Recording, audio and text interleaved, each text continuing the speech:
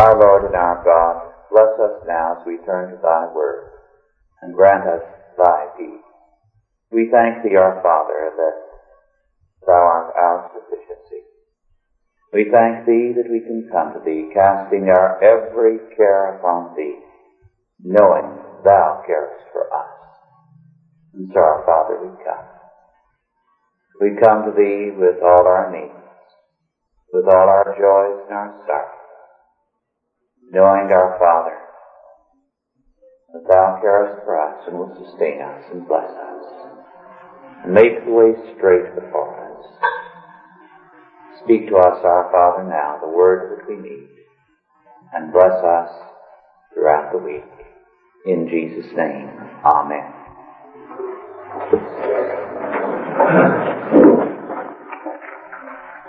This afternoon we shall interrupt our series in Genesis to deal with a subject one of you suggested that we explore a bit: the biblical doctrine of love. Let us turn therefore to Romans 13, verses 8 through 10.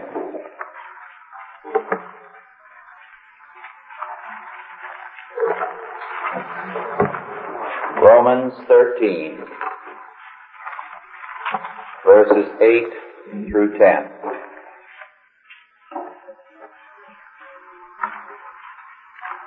Owe no man anything but to love one another. For he that loveth another has fulfilled the law. For this, thou shalt not commit adultery. Thou shalt not kill. Thou shalt not steal. Thou shalt not bear false witness. Thou shalt not covet. And if there be any other commandment, it is briefly comprehended in this saying, namely, thou shalt love thy neighbor as thyself. Love worketh no ill to his neighbor. Therefore, love is the fulfilling of the law. One of the most abused and misused passages of Scripture is precisely this one: thou shalt love thy neighbor as thyself. It is extensively used by socialists and communists to justify their particular dogmas. And we are told that truly to love our neighbor means sharing our property with them, sharing, if need be, our homes with them, being ready to make them, as it were, one family with us. And so we are told to obey our Lord's commandment, as well as the commandment of Moses, thou shalt love thy neighbor as thyself, means socialism or communism. As a further evidence of this, or ostensible evidence, these people will tell you that the book of Acts in the 2nd chapter gives us evidence that the early church was communistic. Because we are told, did not the disciples sell what they had and share all things in common? Well, unfortunately for their case, first of all, this passage in Acts is the only such reference in all of Scripture, and it refers only to the church in Jerusalem. Second, there was no requirement that anyone sell his property or that he share. Third, the reason why they sold their property in the Jerusalem church was a very simple one. And it had nothing to do with economics. It had nothing to do with socialism. Our Lord had told the disciples that Jerusalem was to be destroyed, that for their rejection of Him, Jerusalem would be destroyed and not one stone would be left standing upon another. And he warned his disciples that after his death and resurrection, not too many years would pass before these things would happen. And he warned them to take heed of the signs he was going to give them of the fall of Jerusalem and to flee. And it is significant, and we have this from historical records, that not one Christian died during the Jewish-Roman War, which was the bloodiest, the most ruthless, and the most devastating war in all of history. Neither World War I nor World War II can compare with the Jewish-Roman War in its devastation and in the death toll. Now, the disciples knew this was going to take place. As a result, there was no point in owning property in a city that was doomed, because they believed it to be doomed since God the Son had so declared it. As a result, they liquidated their assets. Many of them moved into other areas of the Near East. Those who remained for missionary purposes. They were there to witness to their friends and relatives that unless they believed in Christ, the end was coming. They were to be destroyed in Jerusalem and in Judea. So that they shared, many of them, their funds in order to further the missionary work of the church. And then the sharing was voluntary. So this text does not stand. It has no reference to anything economic. But now what about the central verse? Thou shalt love thy neighbor as thyself. We are told that being a good neighbor means sharing. And such things as the UN International Bank for Reconstruction and Development have been called by our politicians as examples of the good neighbor policy at work. We instituted some years ago a good neighbor policy with South America, and the good neighbor policy simply meant that we were going to guarantee each of those countries so many millions a year. This was the conception of being a good neighbor. Being a good neighbor means, in effect, our politicians would tell us, to share what we have with everyone and loving everybody. Well, I submit that if we are good Christians, we cannot love everyone. And the biblical word for love, and there are several words in Greek alone, let alone Hebrew, for love, does not mean what our English word means. Our English word for love means something that is purely emotional. But the biblical word has an entirely juridical framework, as we shall see. And this is true of many of the words in the Bible.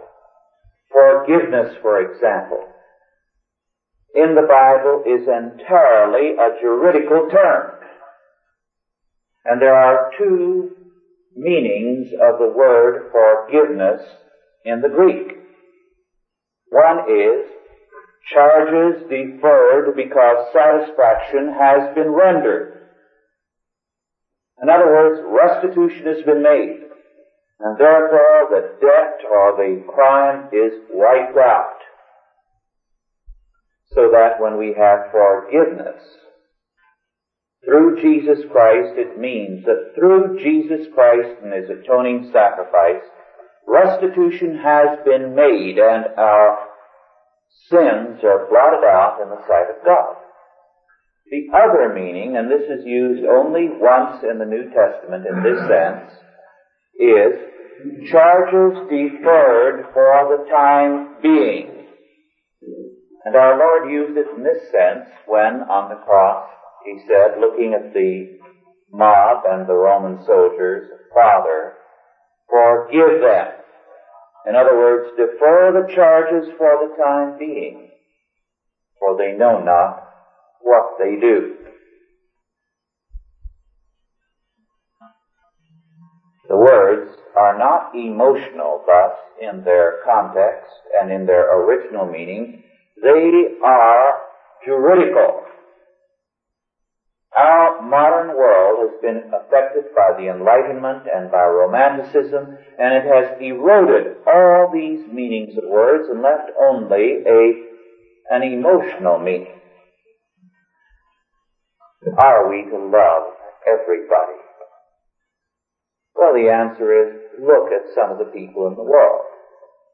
Look at the Pathans, for example, of North India, and now mainly North Pakistan. It would be impossible in any mixed company to describe even the elementary facts of Pathan society. Among the Pathans, a man can be called relatively human and normal if he is merely a homosexual, because their conception of real pleasure is bestiality.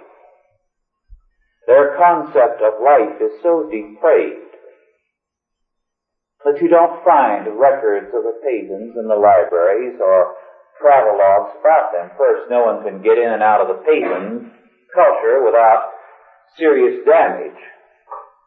Second, it is not printable. Are we to love creatures like that? Or what does the Bible mean when it says, "Thou shalt love thy neighbor as thyself"? Now, this appears repeatedly in Scripture, but the three main uses of this text are first in Leviticus 19. In Leviticus 19, we are told that we should love our neighbor as ourselves, and we are told then it means the keeping of the law in relationship to him. And the neighbor is defined even as our enemy. And Moses says that this applies to the stranger within thy gates, the foreigner. And it applies, he says, also to the Egyptian, which meant really their enemy. But it meant the keeping of the law in relationship to all men.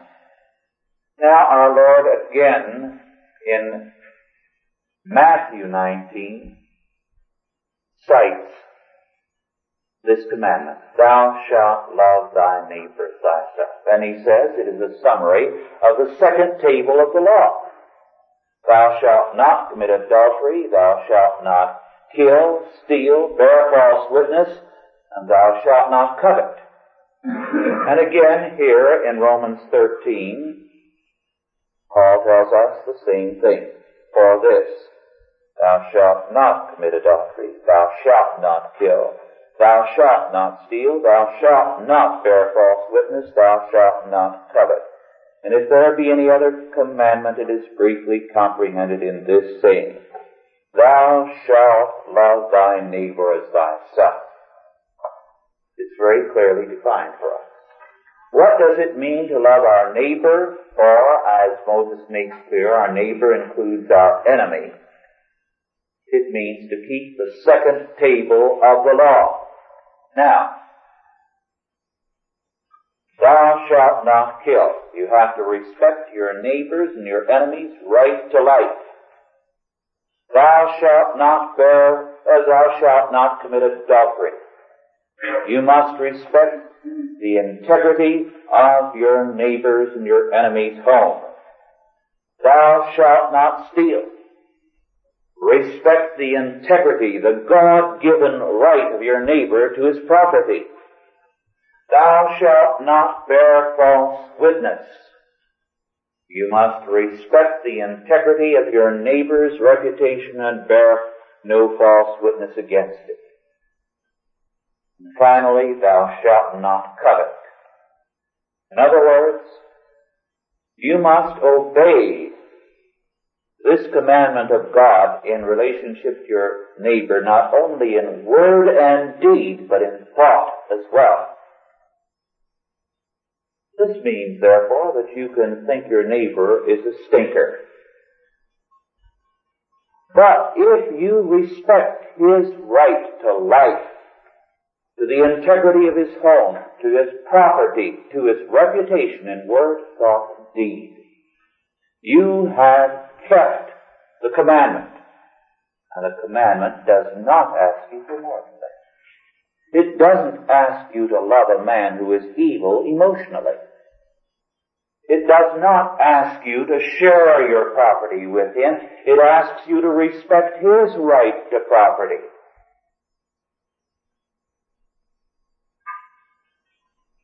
This is a vast world away from what these people would tell us this commandment means.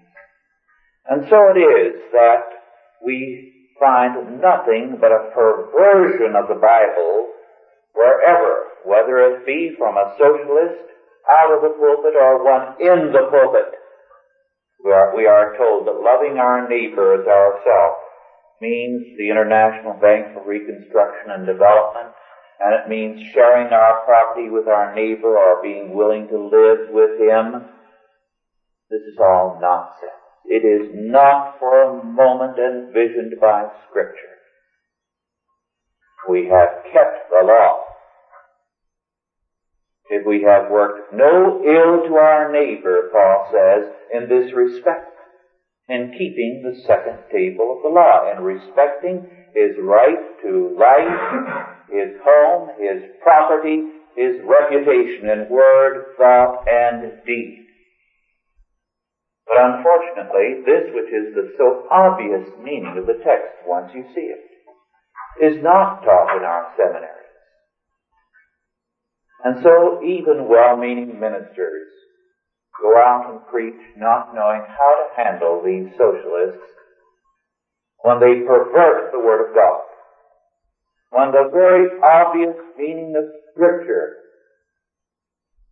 runs contrary to it. And make no mistake about it, we are very easily brainwashed into seeing things in the Bible that aren't there. Ask people how many wise men there were that came to Bethlehem, and they'll tell you 3. Because pictures usually portray 3. Because the song "We Three Kings of Orient Are" decided to have 3 because they couldn't have too many verses. One king singing, having first verse and a second verse and a third verse.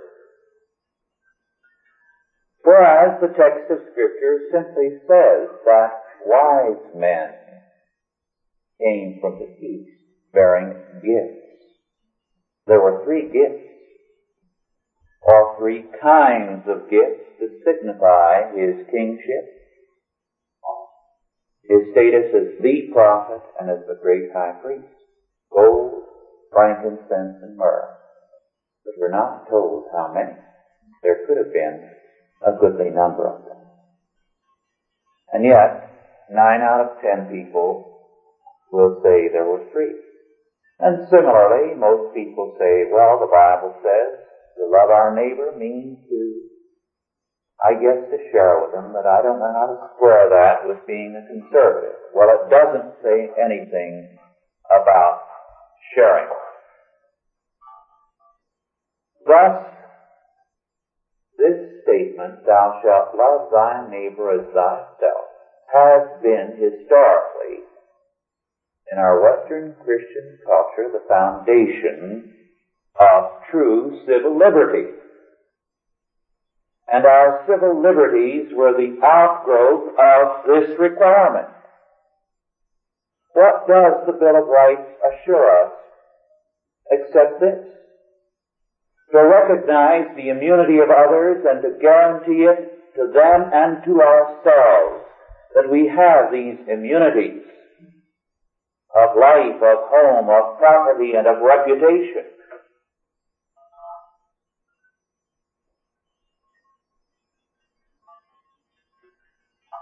And if our neighbor's immunities are attacked, we have an obligation to defend them. This is the implication. And this, of course, is the meaning of the parable of the Good Samaritan. The Good Samaritan was going down the road, and he saw a Jew who had been robbed and beaten and left unconscious by the side of the road. Now, the Samaritans and Jews were not on speaking terms. They didn't have any use for each other. The Samaritan picked up that unconscious Jew, put him on his ass or horse, as the case may have been, took him to an innkeeper and left money for his care and went off. He did not feel that he was under any obligation to associate with a Jew. He didn't like them. They disagreed religiously. They had no dealing. But he felt, since the Samaritan kept the law, an obligation to help a man who was in need, whose right to property and life had been violated. He didn't share anything with the man. He simply extended mercy to him and his protection where the law had not been able to otherwise. So, the parable does not say the Samaritan or the Jew decided that the other was right and they had to have joint services thereafter, or that they had to say, well, perhaps there's some truth in the other's position. No, they went their own way. But they did abide by the law in their dealings one with another. The Good Samaritan was a good neighbor. Thus, this commandment requires of us not communism, but a respect for others' liberties. And the requirement that through our laws we bring about a respect for our own immunities and liberties. Now, one of the reasons why the socialists have been so ready to see love as a cure-all is because they do not see evil as a positive force. For many in their thinking, evil is merely the absence of good. It's a lack. Now, if evil is merely a lack, a mere negation, then the remedy for evil is to supply that lack. In other words, to provide the opposite of evil, which is love. So that if there's something wrong with a child, if he is delinquent, well, then love him a little more. And if the criminal is giving you a problem, love him a little more. Or if some minority group is delinquent, love them a little more. And the answer is more and more love. Which means more and more a subsidy to evil. And this is what is destroying our society today, this ungodly, anti-Christian conception of love.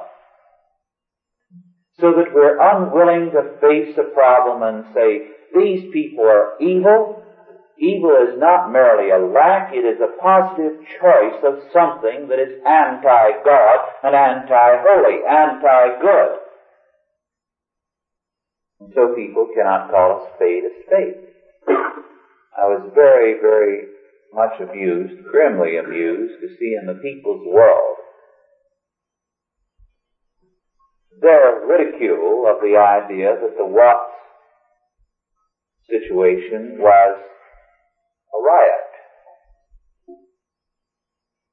And they remarked on how absurd the newspapers were and unwilling to face up to reality in calling that a riot. They said it is an uprising. A revolution, in other words. I was very much interested when I was up north this week to speak, to learn and to see the bumper stickers which are appearing in San Francisco throughout the colored areas, stuck on walls, on telephones, something that is wrong. It is a fault which can only be met by the law. And love of neighbor requires the law. And it declares the second table of the law, which requires the protection of life, of home, of property, and of reputation in word, thought, and deed, must be the standard of a godly society. So our present attitude is anti-Christian. And our present conception of love as we find it in society at large is anti. Thou shalt love thy neighbor as thyself. Now that's a significant point. Thou shalt love thy neighbor as thyself. Now, the Bible tells us two things about the man who is a sinner, the man who is apart from God.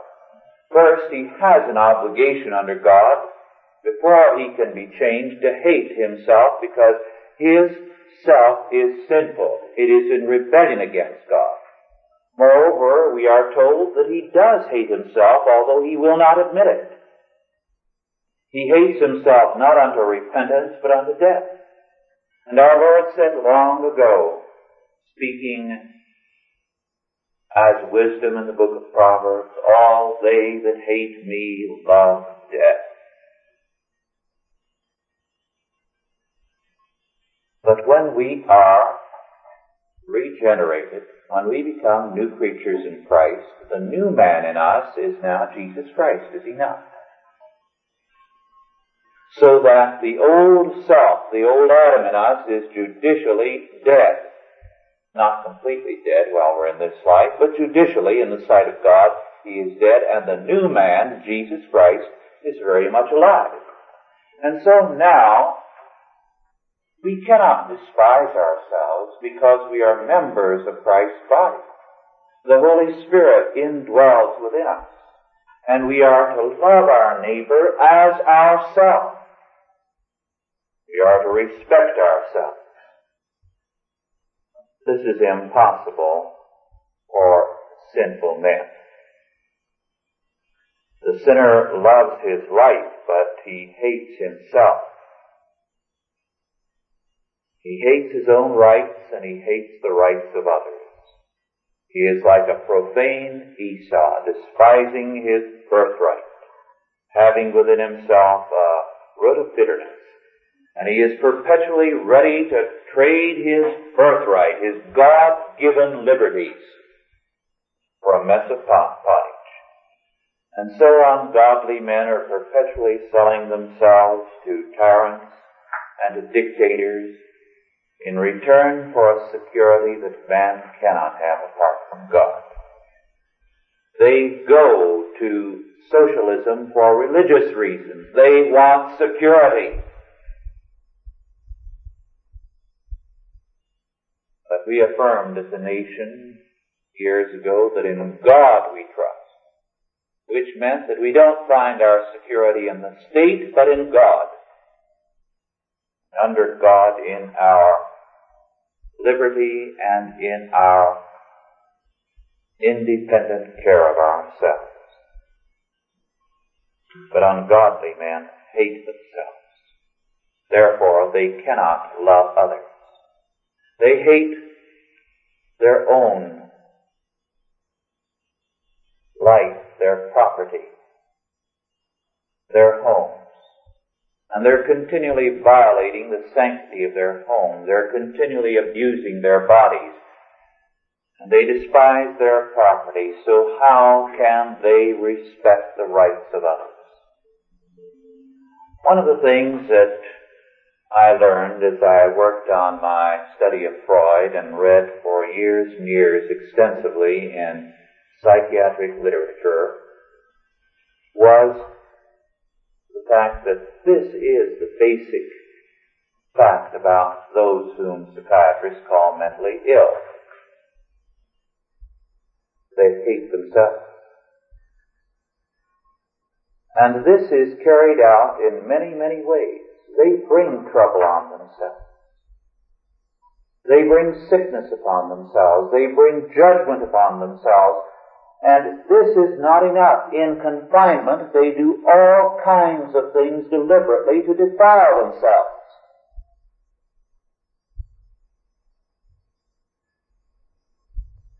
And as one psychiatrist wrote, and he was definitely anti-Christian, it is their purpose to destroy whatever suggests the image of God in themselves. Man is at war with himself when he is apart from God. He cannot love himself. And if he does not love himself, which means loving his life, his property, his home, his reputation, how can he have any respect for these things in others?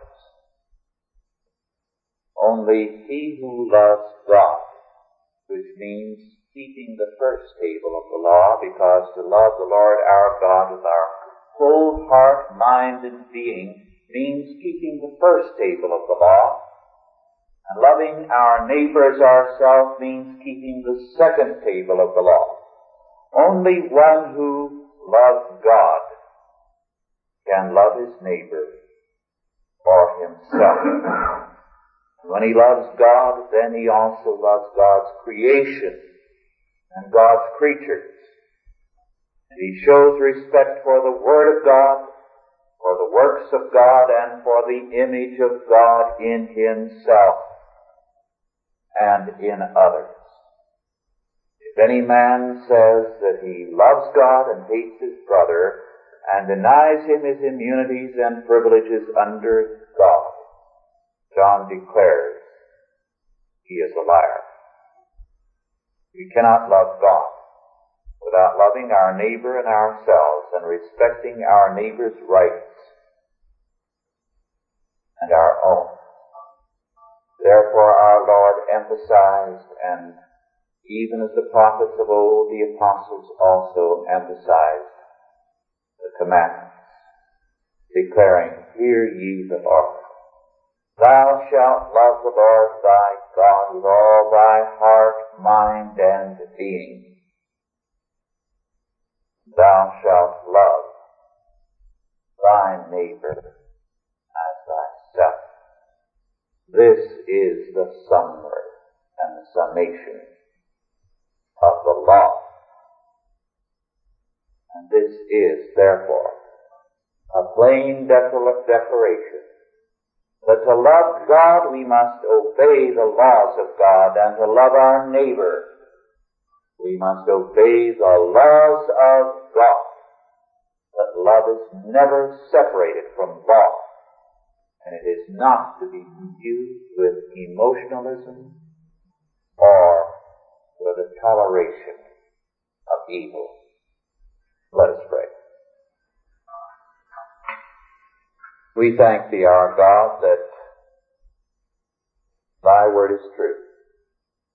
We thank Thee for the plain speaking of Thy word. And we pray, our Father, that Thou wouldst reestablish us in our society, our country, on Thy truth, Thy law, that again true civil liberties may flourish, that again respect for Thy word, for life, for property, for home, for reputation, may again flourish in our land. We thank Thee, our Father, that Thou hast established us in Jesus Christ, in Thy word and in Thy law. Prosper us therein.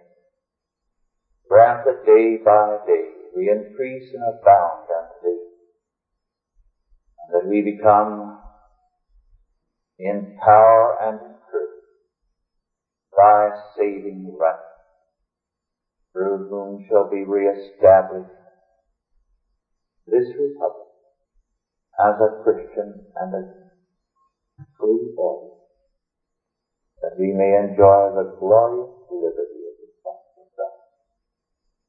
Bless us with His purpose, in Jesus. Now, are there any questions concerning this subject?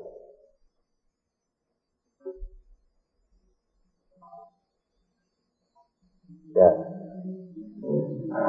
Opposition question that came up about the possibility that God gives us a choice. Do you have to comment on that?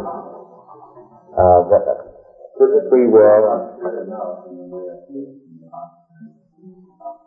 The idea was that there is no choice in God, that we can accept His word or suffer. There is no choice to evil or good.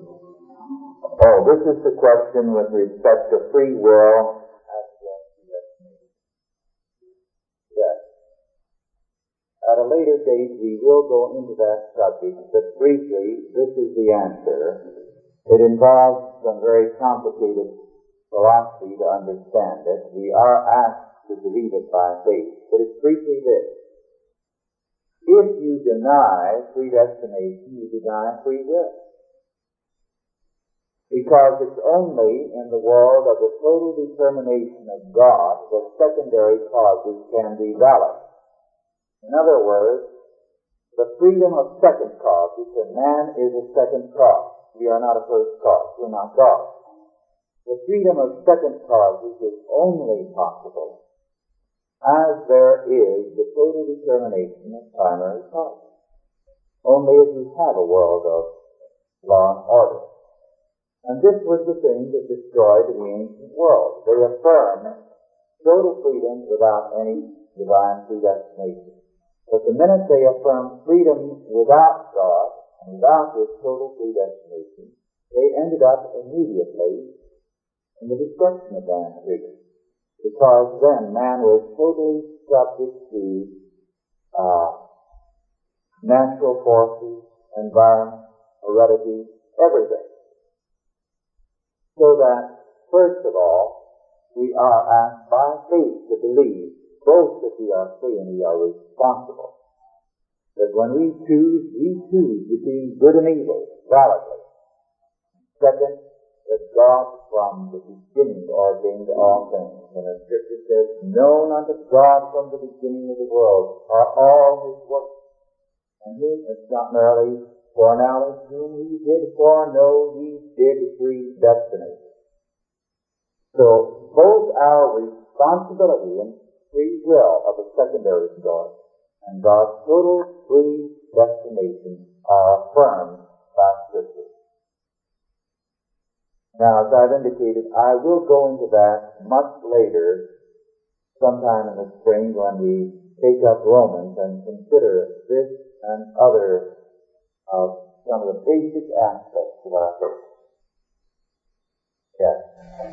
Remember, you were touching on the subject of love and the commandments. Seems to be my observation that over 30 years of Christian has always been teaching so-called Christian people to keep commandments and along the track for society today. And that's a statement. My question is, to what degree you feel as Christians that be a force of love to withstand the enemy to the point of death, or to be aggressive? It's one thing to understand the problem. I know that the thing that do is know our enemies. But after we know our enemies, then we can be no good at any particular ways to combat these forces. Do we take an idea of pacifism and just let things work itself out? No. A very good question. Many people have said that the concluding portions of Matthew 5 require pacifism of us. That if a man compel thee to go 1 mile, go with him twain, if he smite thee on one cheek, turn the other cheek, and so on. So that we are told by many that pacifism is obligatory upon Christians. Now, this is not the meaning of this famous passage in Matthew 5. What does it say? Well, the word that is used there in Matthew 5, in each instance, is a situation of compulsion.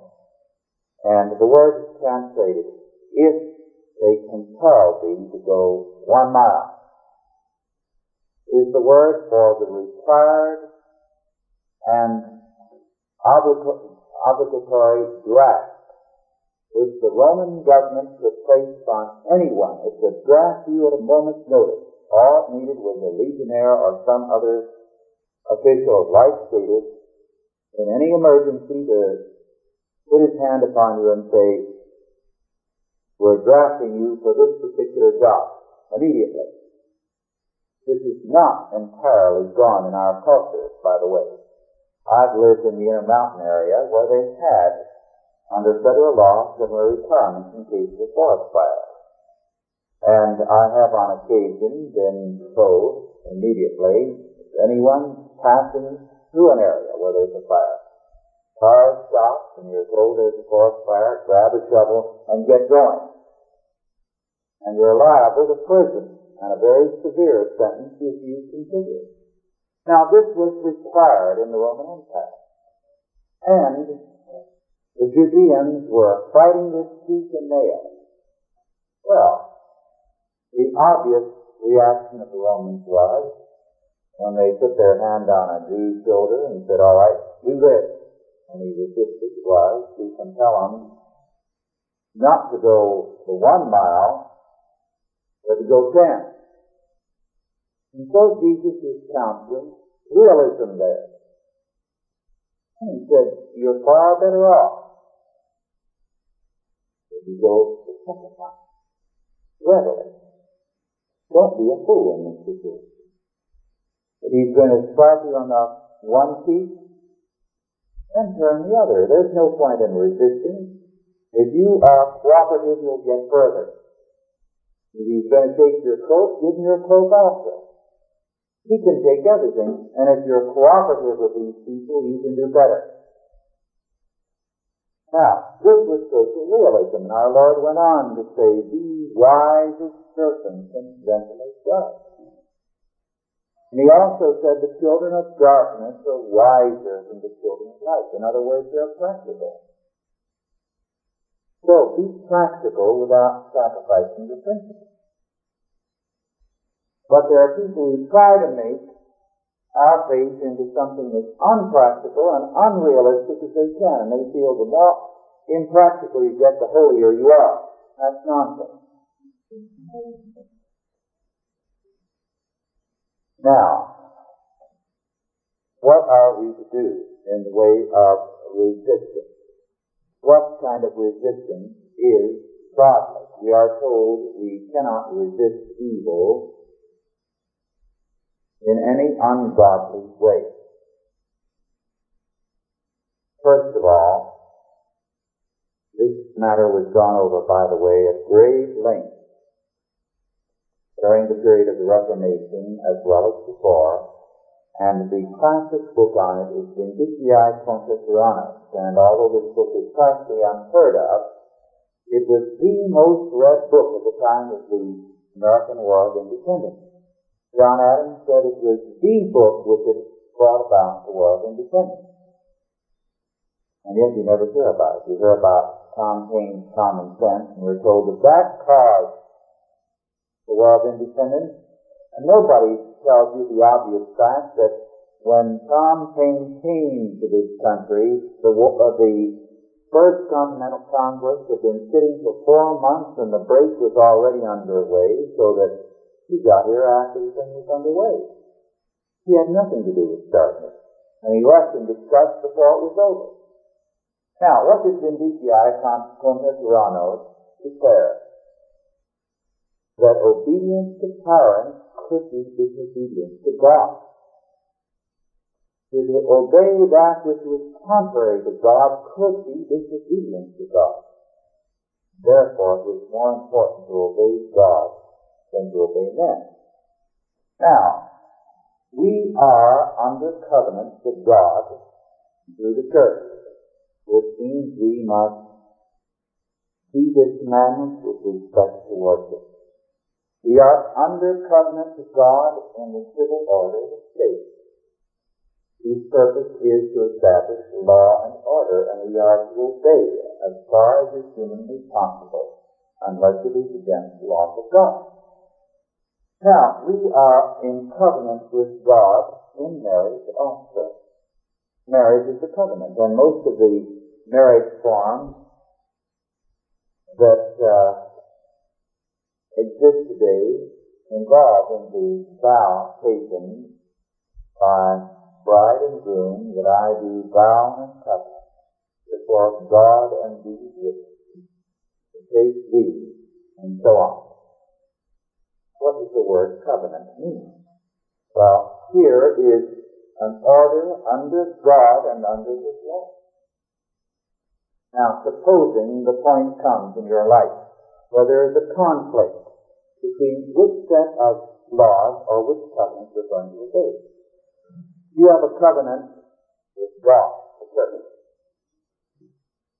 You have a covenant with the state, God's order for law. You have a covenant with this family. But supposing the state requires something of you that is going to be the destruction of your family, which covenant are you going to obey? For that which requires of you that which is faithful to God.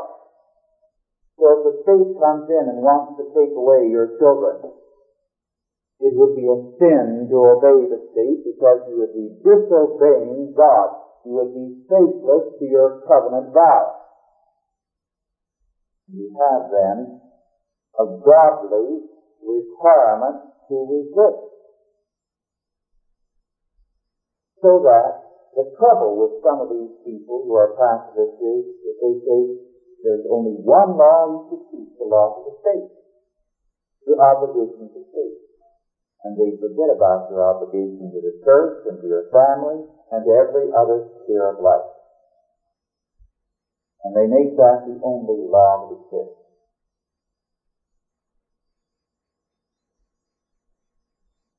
Any other questions? Yes. I wonder if it wouldn't be appropriate to kind of have some of these ways I've heard about it, right? But you tell about the masters and how they stay and their visitors, and then you have steps before they go out, and how you equate this on this side with the priests and the priests. A very good point.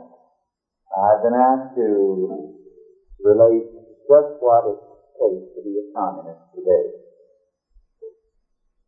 To join the Communist Party is a very serious matter, not lightly done. You simply don't go up and sign a card and say you want to be a communist.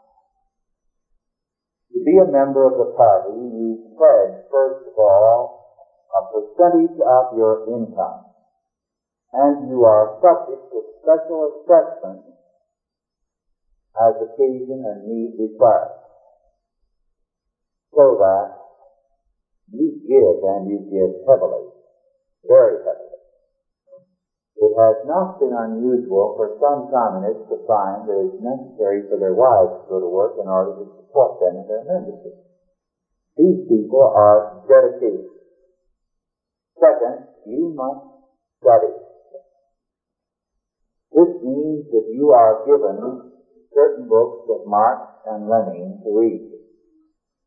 And you go to a class and you are drilled on these things, and you take examinations on them, and you've got to know the answers.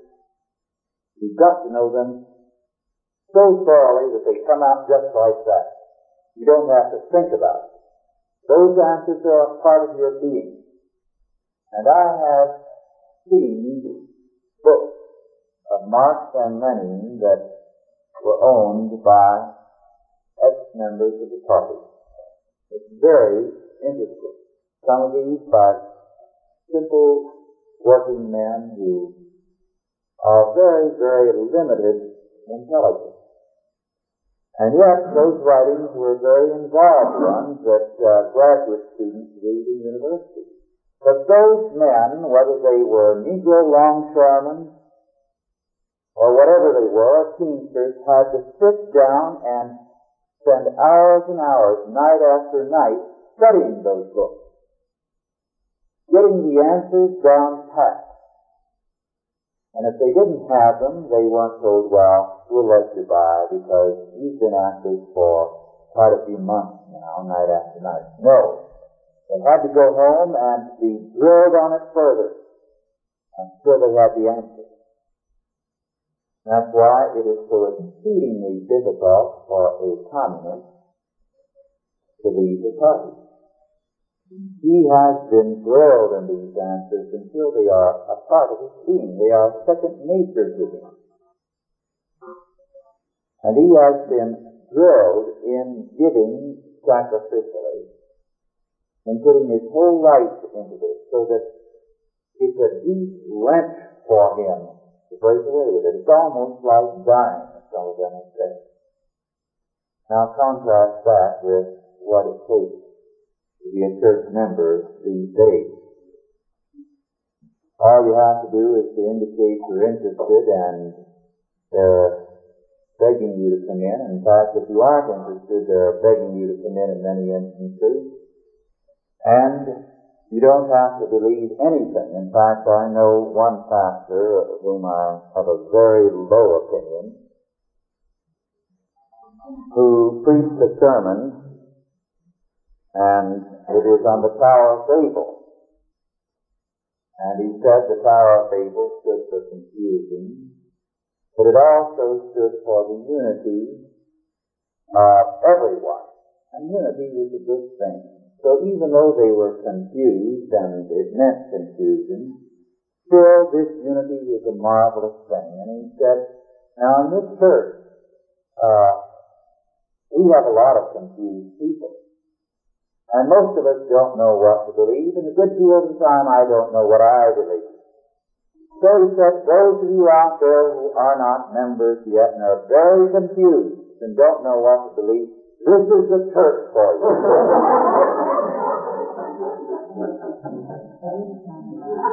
Well, I think that describes most churches today. And if anyone is mixed with something in the Women's Association, they feel they can lay the law down to the pastor, they're going to leave the church, and they leave for trifling reasons continually. But it is a sin in the sight of God to join a church apart from the faith, or to leave it for any other reason than it is faithless to the Word of God. And when it begins to be faithless and to tolerate anything else, then we have an obligation to leave. We cannot be a party to something that is anti-Christian. So, this is the difference. Now, this is why the communists are so effective.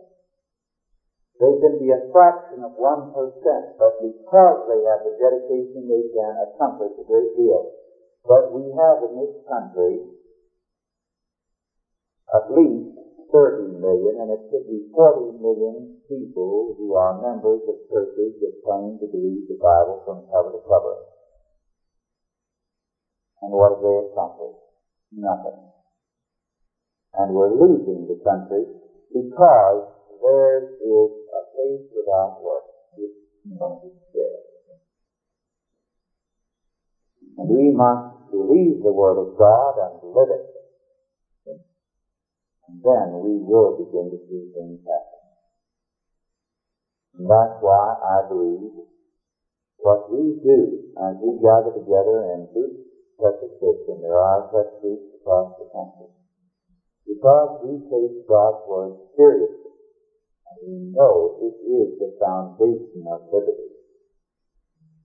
It is more important than what is going on in all the big churches and among the millions. I think we, in the sight of God, shall be blessed and shall be the nucleus in terms of which He reconstructs this country. I think we have time for one more question.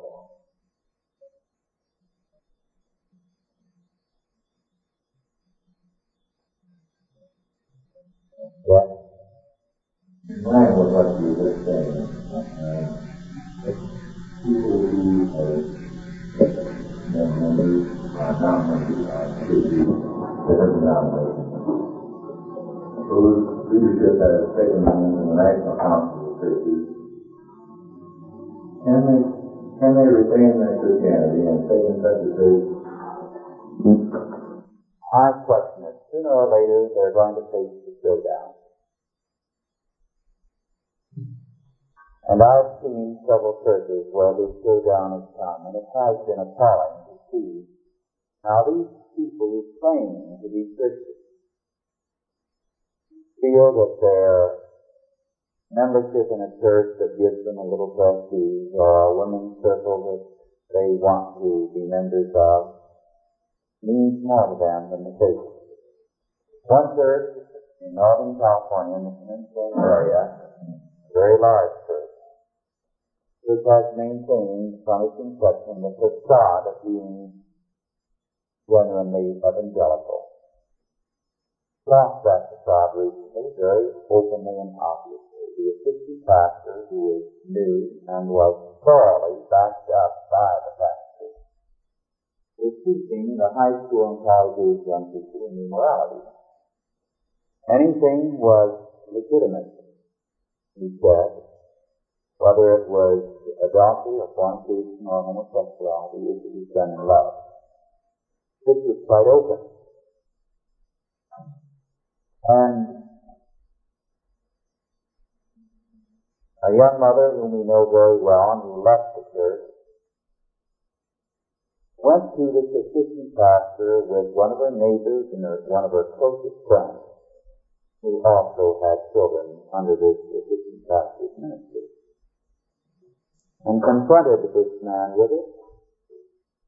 He not only admitted it, but defended this teaching very vigorously. The only thing he asked was, he had written on them a letter in the course of the discussion they had promising to analyze a book, and he had stated these opinions openly in writing, and he asked for the letter back. But even then, although they made copies of the letters, he lost copies. It was interesting that the young mother to whom he made these statements did not leave the church, and most of the people remained. And when a friend of ours confronted them with this fact and said, "This is what you are condoning as a teaching to your children," her excuse was, "Well, he's young, he'll outgrow these ideas." But they knew the man had been backed by the past. Now, this is nothing but an evasion, and you can only conclude these people are not Christians. They couldn't see and tolerate that. Well, our time for dismissal is come. So we'll meet again next Sunday at 2:30.